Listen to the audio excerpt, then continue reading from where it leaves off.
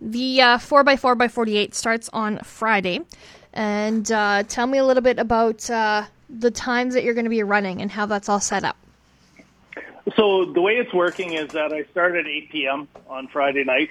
I'm doing 4 miles every 4 hours for the 2 days on the weekend. So it'll be at 8 p.m. and then 12 midnight, then 4 a.m., 8 a.m., and keeps on cycling through like that. So more of just a endurance, mental run. For sure. And what are your thoughts, going into it? How are you feeling? Feeling pretty good.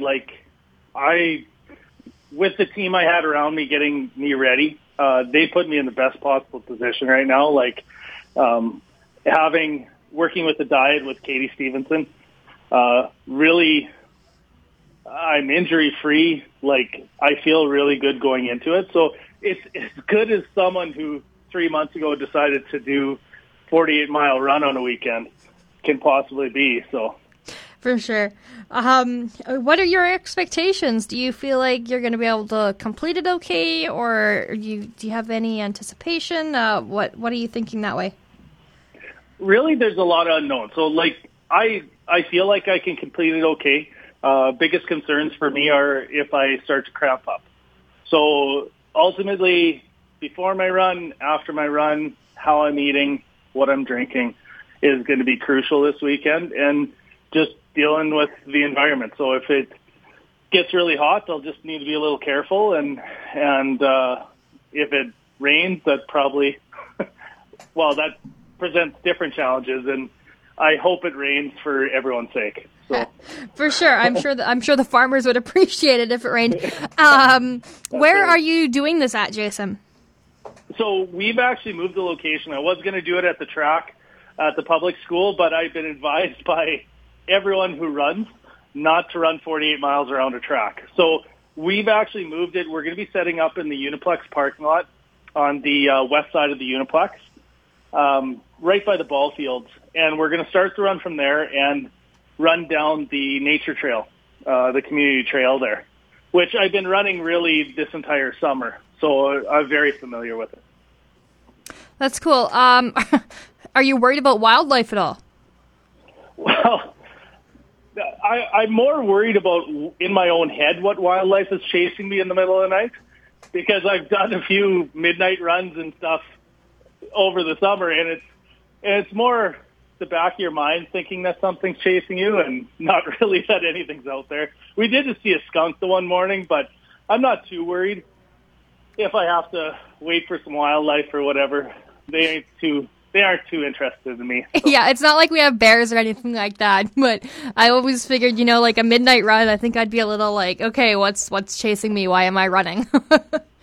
Well, I went for a midnight run about a month ago, and I have a headlamp that I wear, and a moth flew in front of the headlamp and cast a shadow like something was chasing me, and I jumped about 10 feet high. So it's good to know I still got a little bit of jam in me that I can get out of the way. That's awesome. Your adrenaline just kicks in, and all of a sudden you're in the next gear. That's exactly it, yeah. Awesome. Can you tell us a little bit about the costume, the dress up? So what we're doing on Saturday night is we're going to do a superhero run.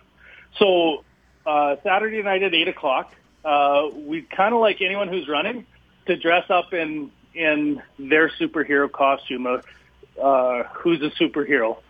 So mine is going to be a little bit different because I'm going to be dressing up as in a blue tutu for my daughter. So I'm going to be doing this run in a blue tutu.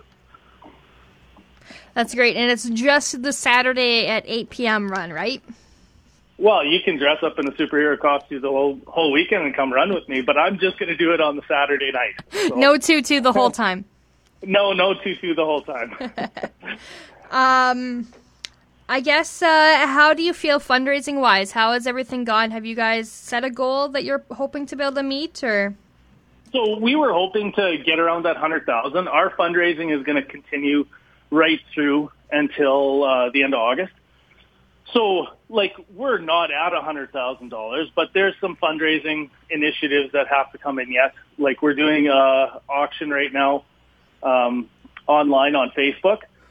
And a ton of great prizes donated by the area, and like big surrounding area. Like we've got some really, really great prizes in there, and a lot of participation. We also, Longhorn CrossFit is running a matching donation with Tremblay Electric.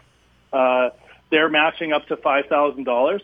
So Longhorn CrossFit is also raising a significant amount of money there as well. So it's there's been a lot of really great companies that have partnered with us, but we're always looking for more donations to try to get there, because obviously $100,000 isn't going to get the cure, but every penny counts. So we really appreciate the support from the area.